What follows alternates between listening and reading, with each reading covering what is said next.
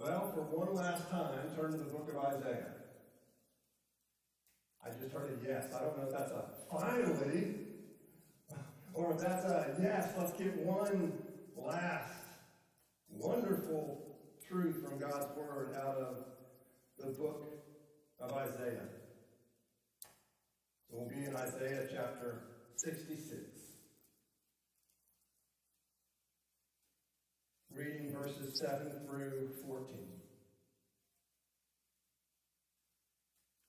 Before she was in labor, she gave birth. Before her pain came upon her, she delivered a son. Who has heard such a thing? Who has seen such things? Shall a land be born in one day? Shall a nation be brought forth in one moment? For as soon as Zion was in labor, she brought forth her children. Shall I bring to the point of birth and not cause to bring forth, says the Lord? Shall I, who cause to bring forth, shut the womb, says your God? Rejoice with Jerusalem and be glad for her. All you who love her, rejoice with her in joy. All who mourn over her, that you may nurse and be satisfied from her consoling breast, that you may drink deeply with delight from her glorious abundance. For thus says the Lord, behold, I will extend peace to her like a river, and the glory of the nations like an overflowing stream. And you shall nurse, you shall be carried upon her hip, and bounced upon her knees, as one whom his mother comforts. So I will comfort you. You shall be comforted in Jerusalem. You shall see, and your heart shall rejoice. Your bones shall flourish like the grass. And the hand of the Lord shall be known to his servants. And he shall show his indignation against his enemies. A 2012 Pew Research study identified this new and rising group of people in our country that they call the nuns. Not N-U-N-S, but N-O-N-E-S.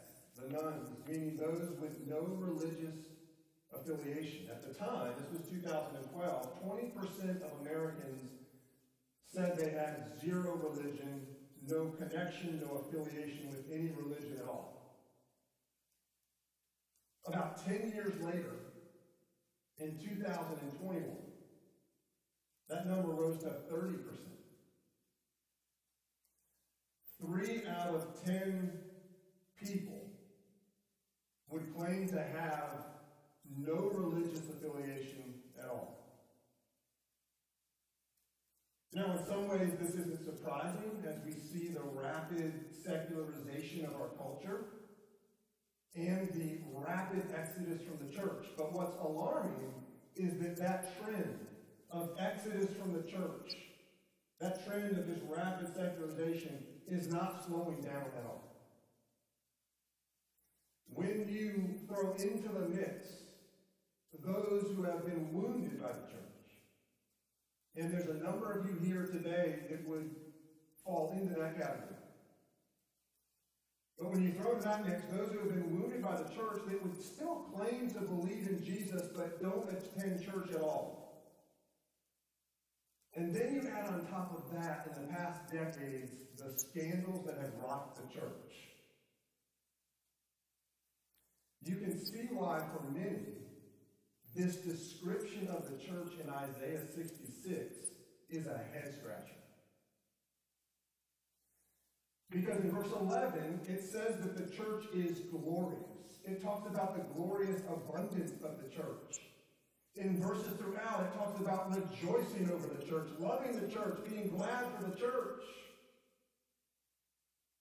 And for many, the question becomes, why?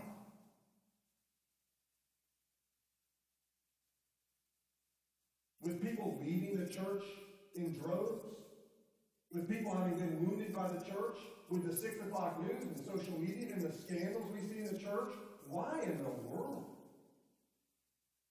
Should I believe that the church is glorious? And yet that's what Isaiah 66 describes. Why? Why is the church glorious? First, the miracle of the church. The church is described in this passage as a mother, both giving birth to children and satisfying, nurturing, caring for children. But what's most striking in verse 7 is the way in which this birth of children is described. Look at verse 7. Before she was in labor, she gave birth. Before her pain came upon her, she delivered a son. This is describing a painless birth.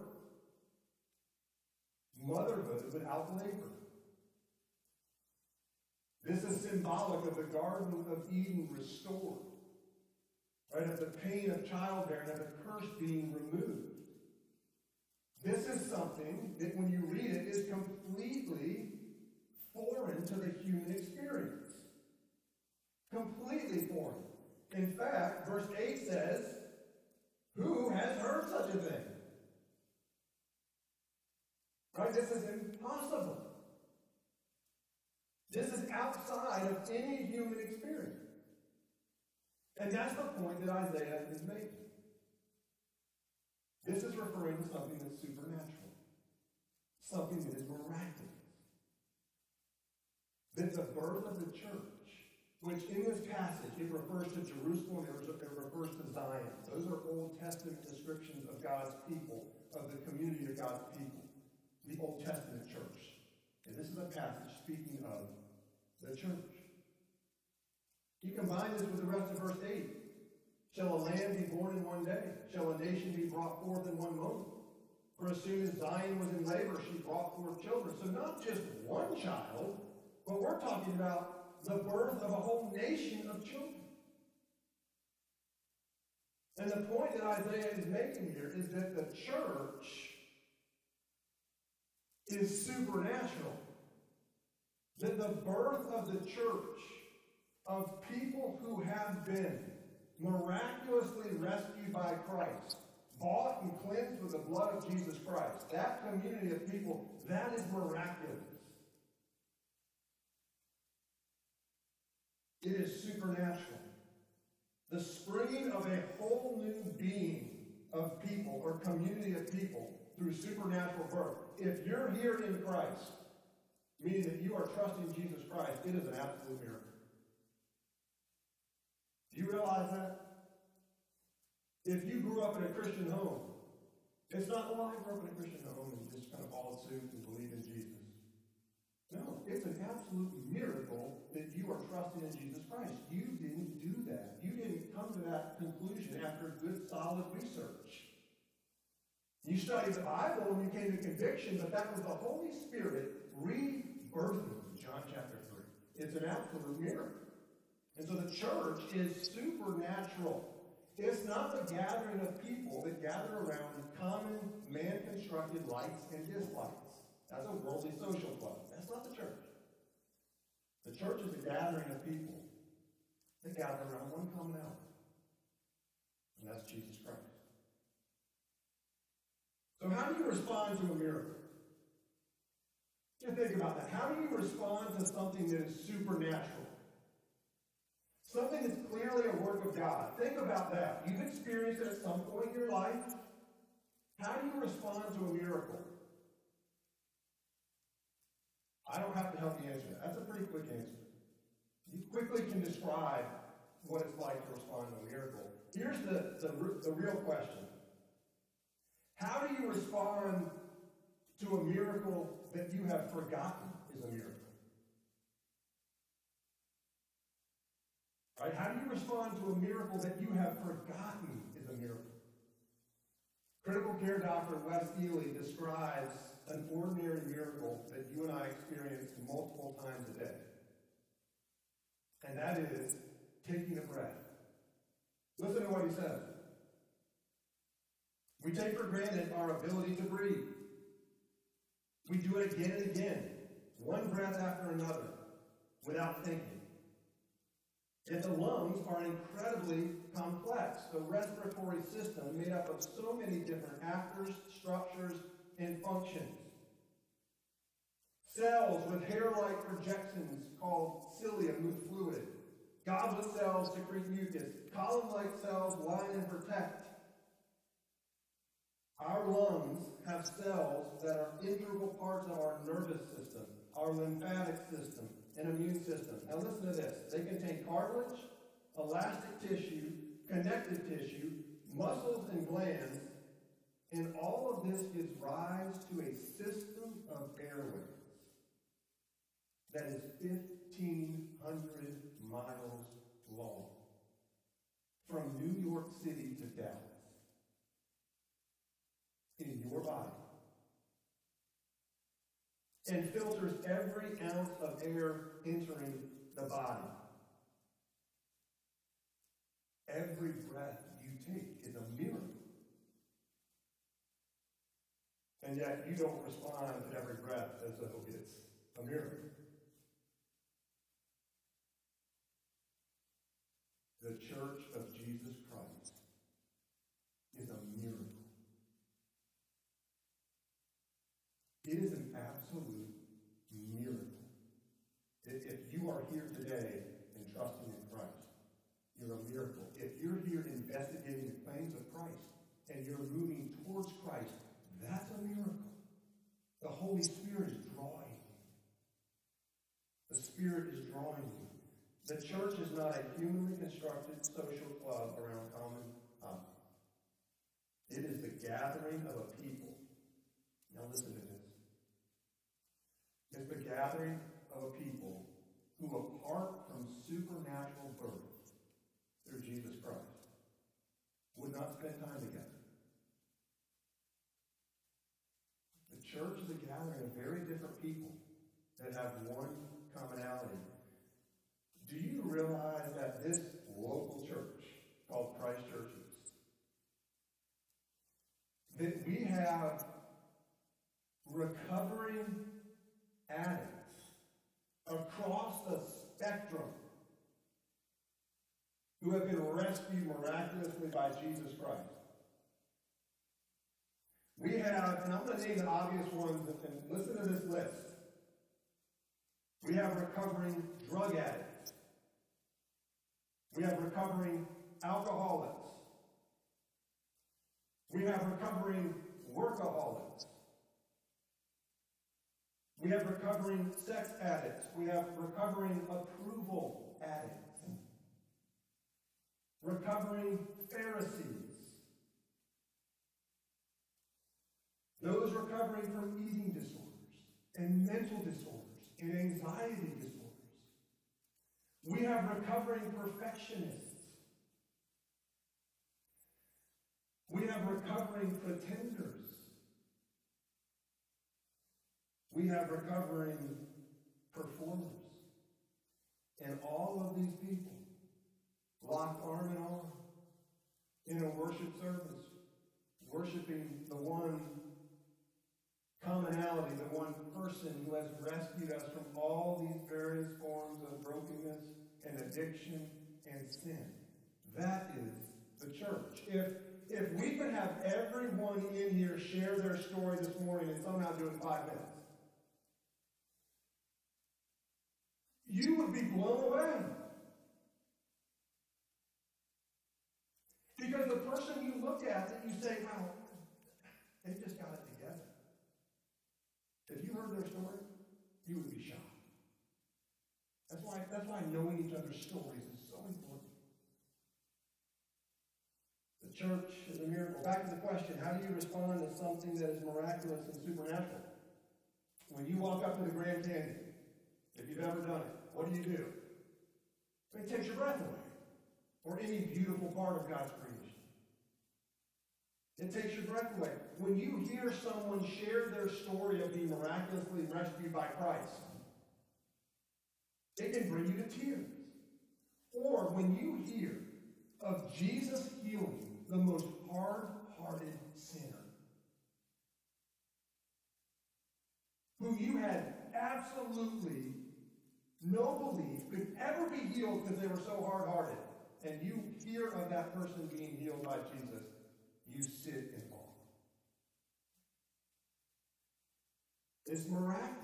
That's why the church has survived the centuries and why many powerful nations built and constructed by human beings have come and gone. And that's why mankind's attempt to destroy the church has failed miserably. Because it's not a human construct. It's a miracle of God. I mean, when you walk in these doors on Sunday morning, does it take your breath away? Of course not. But it should. As we look and we see, lives have been changed.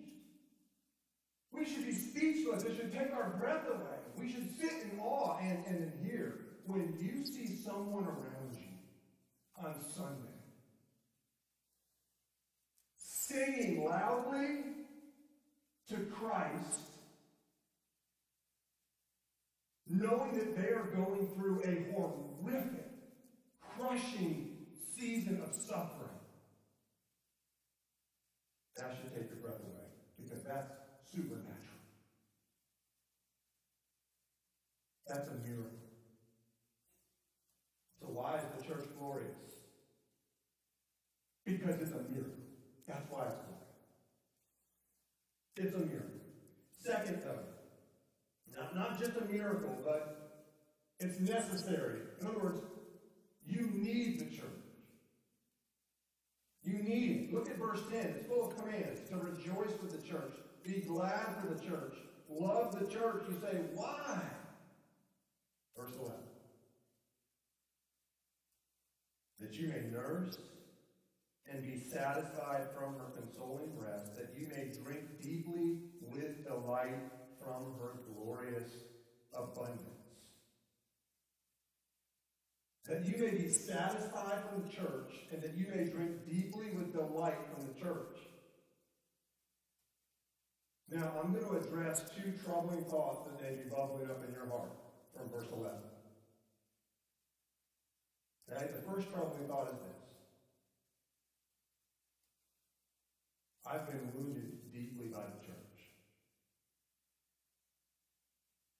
And I'm being called here to drink deeply with delight from the church. Explain that with me. That's troubling thought number one. Troubling thought number two. I'm supposed to be satisfied in Christ alone. Right? And yet here I'm being called to be satisfied from that work. So let me address both of these troubling thoughts. The first one, I've been wounded by the church. How am I supposed to drink with delight from the church? I love the honesty. By the way, you know the Bible is tremendously honest. If you read the Bible with integrity, it is brutally honest. And there's honesty here. In verses 10 to 11, in its description of the church, specifically verse 10, look at it. Rejoice with Jerusalem, the church, and be glad for her. All you who love her, rejoice with her in joy. And all you who mourn over her. Hey, wait a minute. Rejoice with the church. And mourn over the church? Why do we mourn over the church? Because what is being said here is that mourning over the church is mourning over the sins and the weaknesses and the shortcomings of the visible church. The church is not perfect. The church is far from perfect. And verse 10 acknowledges that with the mourning over the church. In other words, don't be surprised that you've been disappointed with the church or even wounded by the church. It doesn't excuse it, but don't be surprised. Between Christ's first and second coming, here's what you can expect. To be regularly blessed by the church and to be regularly frustrated with the church. Those are two realities between Christ's first and second coming. If I can summarize verses 10 and 11 in one short phrase, it would be this. Don't throw the baby out with the bathwater. The day is coming when the church, meaning the community of people who have been bought and cleansed by the blood of Jesus Christ. The day is coming when the church will be nothing but delight and satisfaction. That's not until Christ returns. But until he returns, you rejoice with the church when it's a blessing, and you mourn with the church when it's a disappointment and when it's a frustration. But don't leave it. Don't reject it. Why? Well, this brings us into the second troubling point that comes out of verse 11. That's that we're to be satisfied in Christ alone.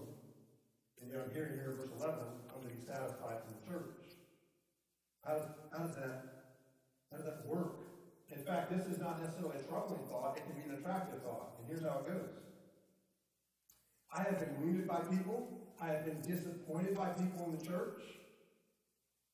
And it's just happened too much. I'm done with it. I'm going to be satisfied in Christ alone. At least theoretically. And I'm going to withdraw from community. I'm just going to isolate. It's too hard. It's way too hard. But we forget one of the profound truths at the very beginning of the Scriptures. In Genesis chapter 2, verse 18. Belonging to Christ, being satisfied in Christ is your deepest need. And yet God acknowledges that creation and life without human companionship and without community is not good.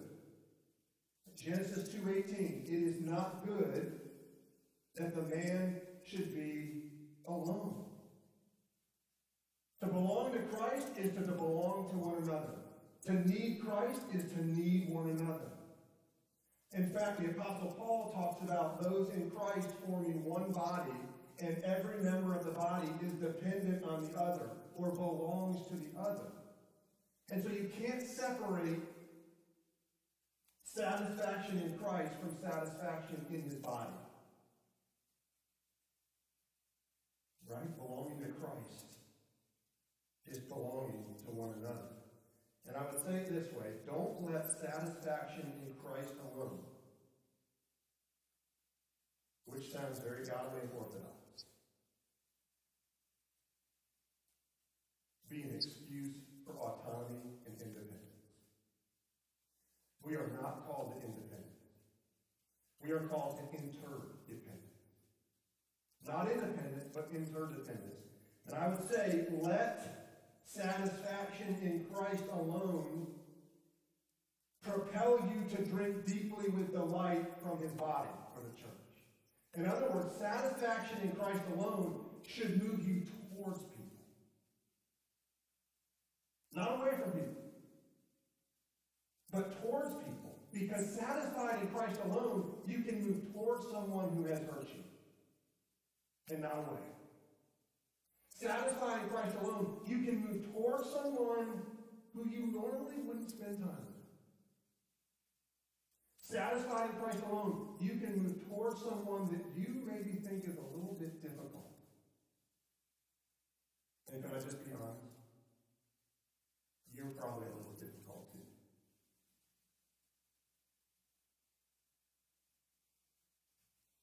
In Christ and through his body, which is the church, we find true belonging. True belonging is being fully known and fully loved.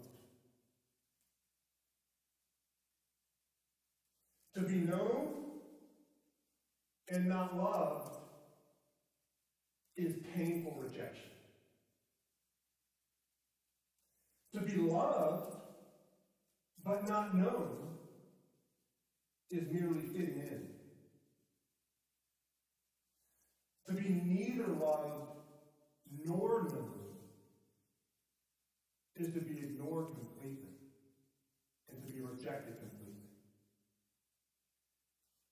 God has designed his church to be a place where you are known and loved. And that's why we break up a large room like this into what we call community groups, because that's a place where you can be known and loved. That's God's design for his church, and that's why you need the church. And that's why you're called to drink deeply with delight from the church. So why is the church glorious? It's a miracle. You need the church. And finally, the church is a place of comfort. Look at verses 12 to 13. You shall nurse.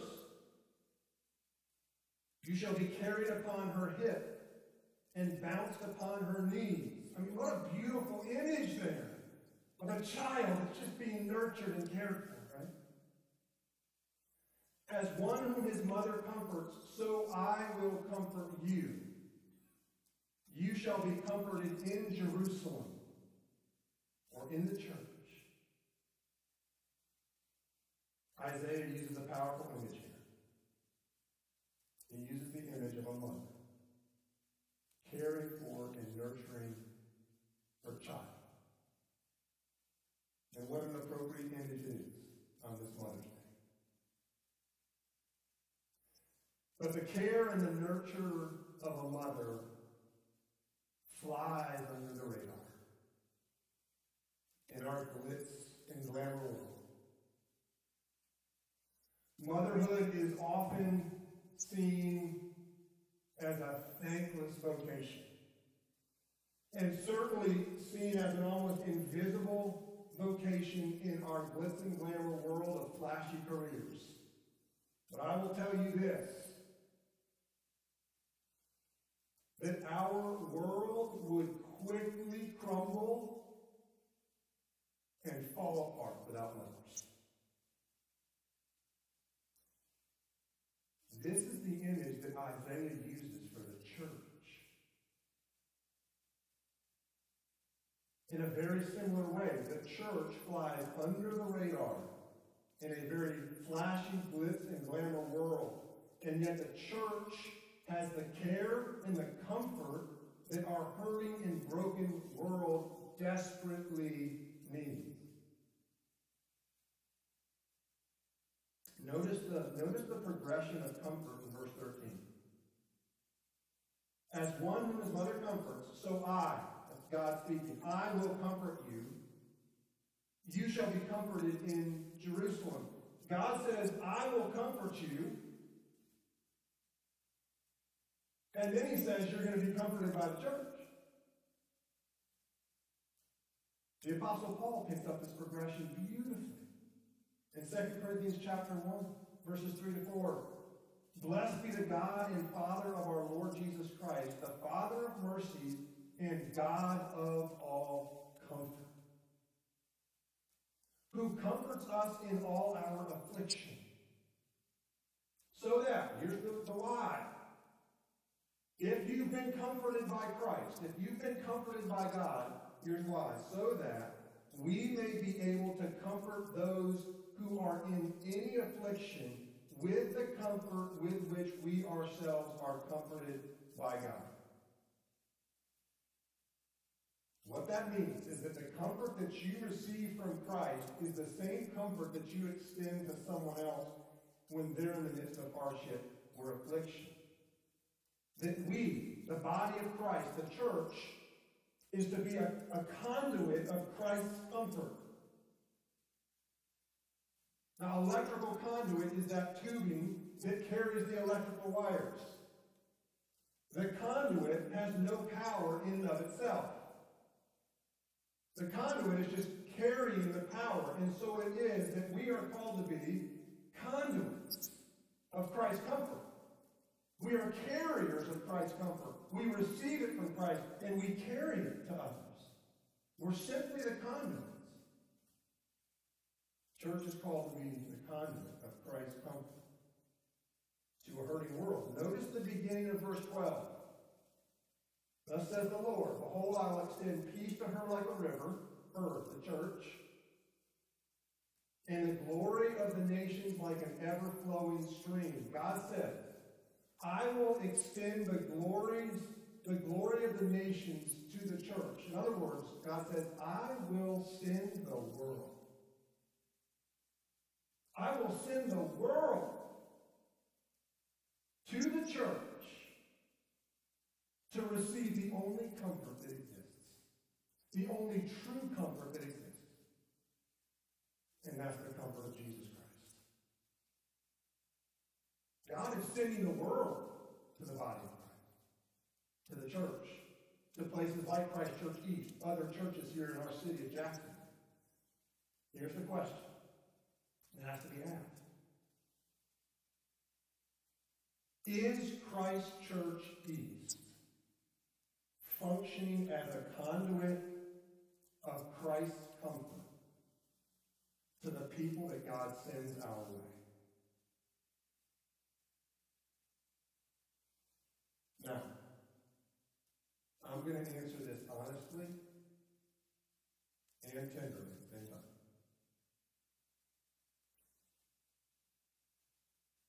The warmth, the welcome, the care at Christ Church East, pre and post-pandemic, is not the same. And I will say that is more broadly true of our world.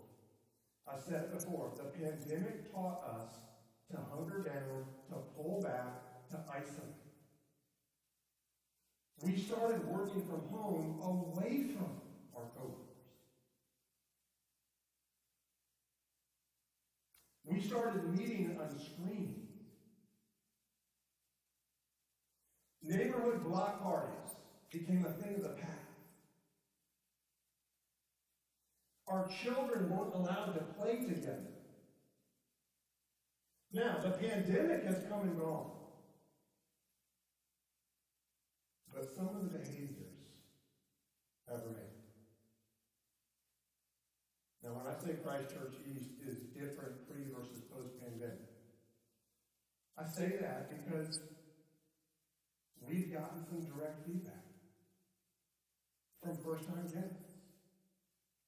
Post-pandemic, it's very different than the feedback we got pre-pandemic. Of not feeling the warmth, the welcome, the care of the body of Christ, and even some that said, we came because we heard that was the reputation of Christ Church East, which is beautiful. But they came and experienced something very different. Now,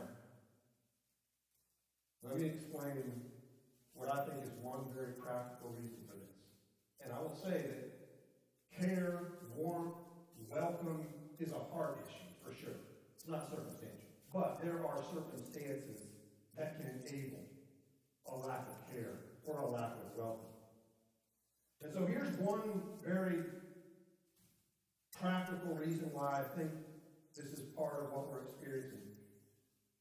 When guests show up at Christ Church East, and by the way, if you're a guest this morning, you're getting a little peek behind the curtain. Welcome. Okay?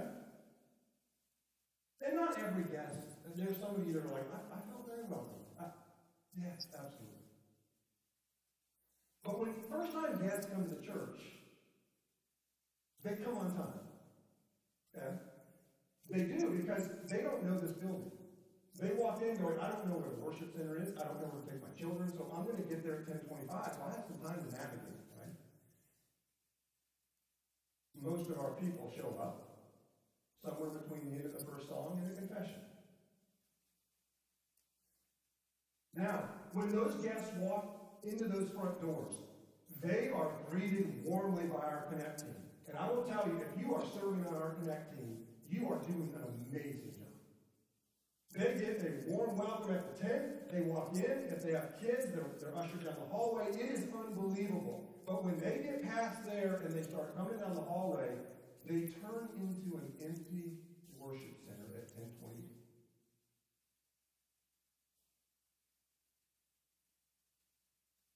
And they come in. And they sit down by themselves. It's awkward. Let me give you an example. Okay? And maybe it'll help you understand what a guest would feel in this situation.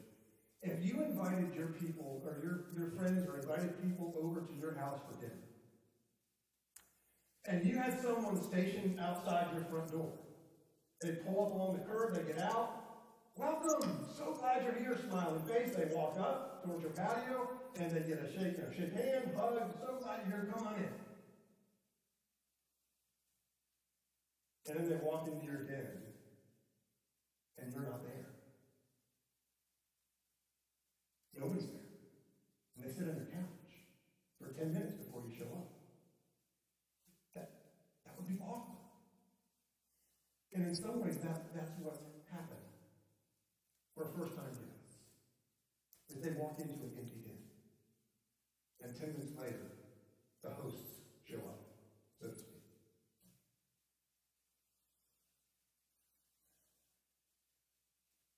This only gets exacerbated over the summer because over the summer, our groups are on break.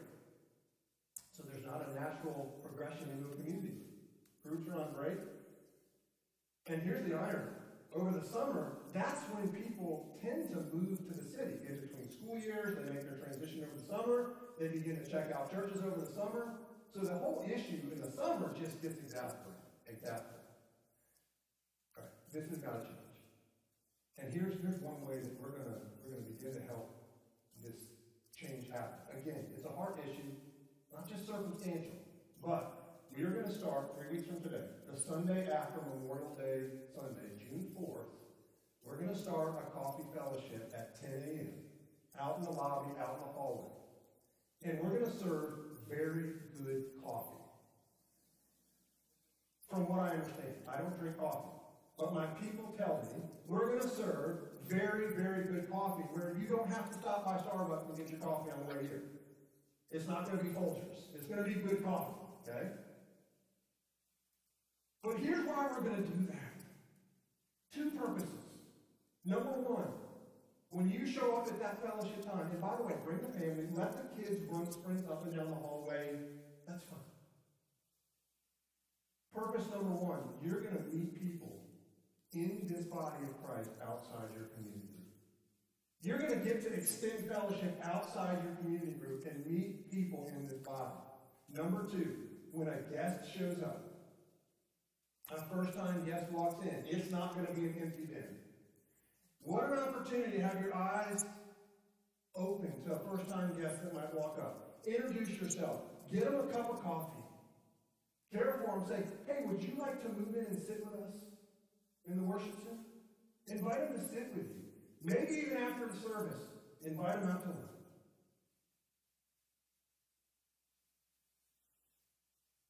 This testimony that I'm about to read was given at Emmanuel Reformed Church in California years ago.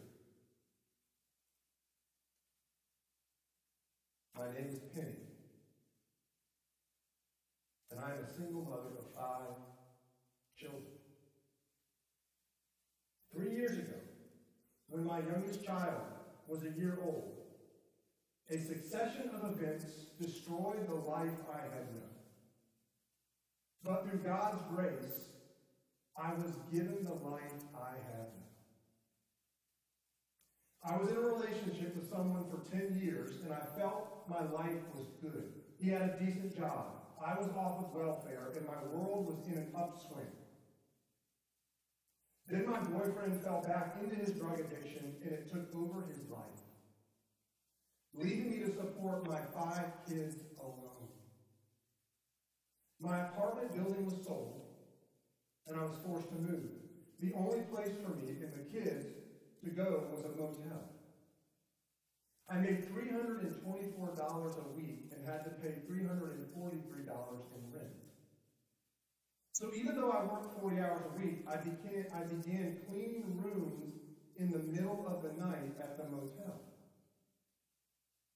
The $3 I made for cleaning each room helped to feed the kids during the week. My two older children, had been attending this church's junior high.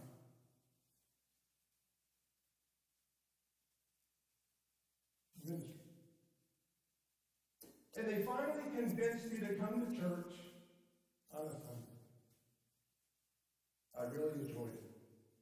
And God started speaking to me. But my life became overwhelming. It was so hard to see my children suffering because of me. I just couldn't take care of them like a mother should. One night I parked in front of the church and cried. I asked God, why was I given these children if I am unable to take care of them? They were hungry, unhappy, and living in a one-room motel. They were suffering because of my inability. I was trying to fix things, but it wasn't working. So I asked God if I should turn them over to the state. I cried for about 2 hours that night. But I got no answer. I went back to the motel and kept going. After a few more weeks, I was falling deeper and deeper into a hole I couldn't get out of. One day after work, I was at the end of my rope. There was barely anything to feed the kids. They were arguing with each other. I had had a stressful day at work, and I had to work all night cleaning rooms in the motel. There was no one to help. So I sat down at the tiny table in the room, closed my eyes, and I prayed. I asked God for strength. I told him I didn't need money to miraculously fall from the sky, but I just needed endurance through this trial. I asked him to give my children peace and to give me a sign that I was going to make it. After I prayed, I lifted my head and took a deep breath. Right at that moment, there was a knock at my motel door. There were two people from a care team at church. They were holding a cup filled with candy. I cried. I still don't know who those people were. There were still some hard times after that, but God gave me strength to find a new life. I joined a small group and became part of that wonderful family. Now God has moved me to a great place to live, 2 blocks from the church. He brought me a promotion at work so I don't have to clean motel rooms at night anymore. I remember so clearly the feelings of helplessness and saying, if I can just make it through today. But our God is faithful. I look at my cup every day now. That cup that they brought with candy in it. I keep it in my car as a reminder that when we as people are at our lowest, helpless and broken, if we just turn to God, He will bring us a cup. Isn't that a beautiful story?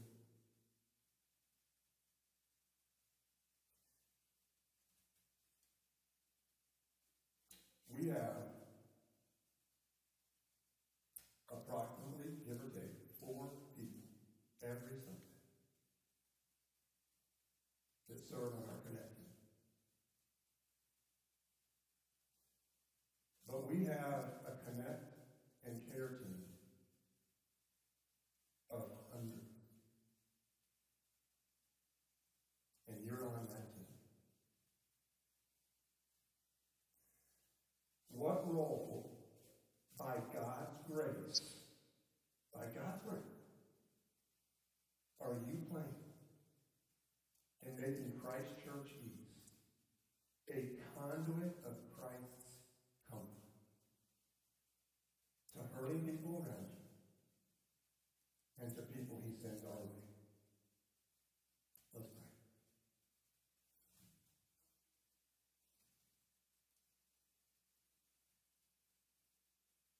Father,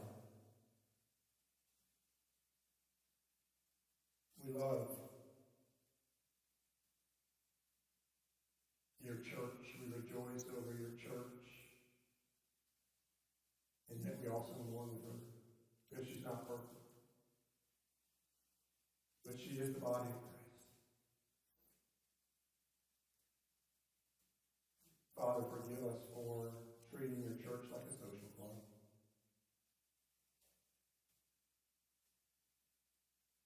forgive us for treating your church as just something that meets our needs.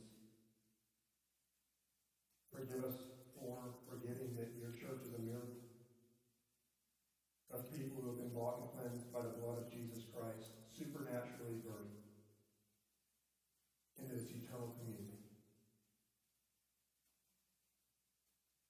And Father, forgive us for treating the church as something that we do or don't need, something as an aside, something as when it fits our schedules or needs.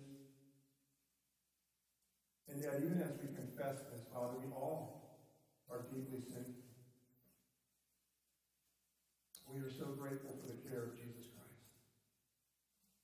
That Jesus, you came to rescue broken sinners. That you died and rose from the dead to rescue people like us that are bodies, and we cherish that comfort that you bring.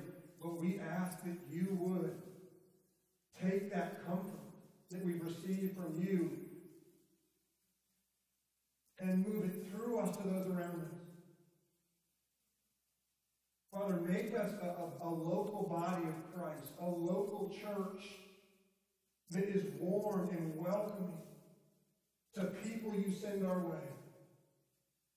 Father, as we begin this time of fellowship before worship starting on June 4th, would you make it a wonderful time of your people loving one another well, getting to know each other beyond our community groups, and when people walk in, that they would feel warmth and welcome and care, that they would experience the open arms of Jesus in a very tangible way. Father, we know there's people hurting around us because we ourselves are hurting. We ourselves are going through trial, hardship, affliction. We know what pain is. And so we know people around us are experiencing the same thing.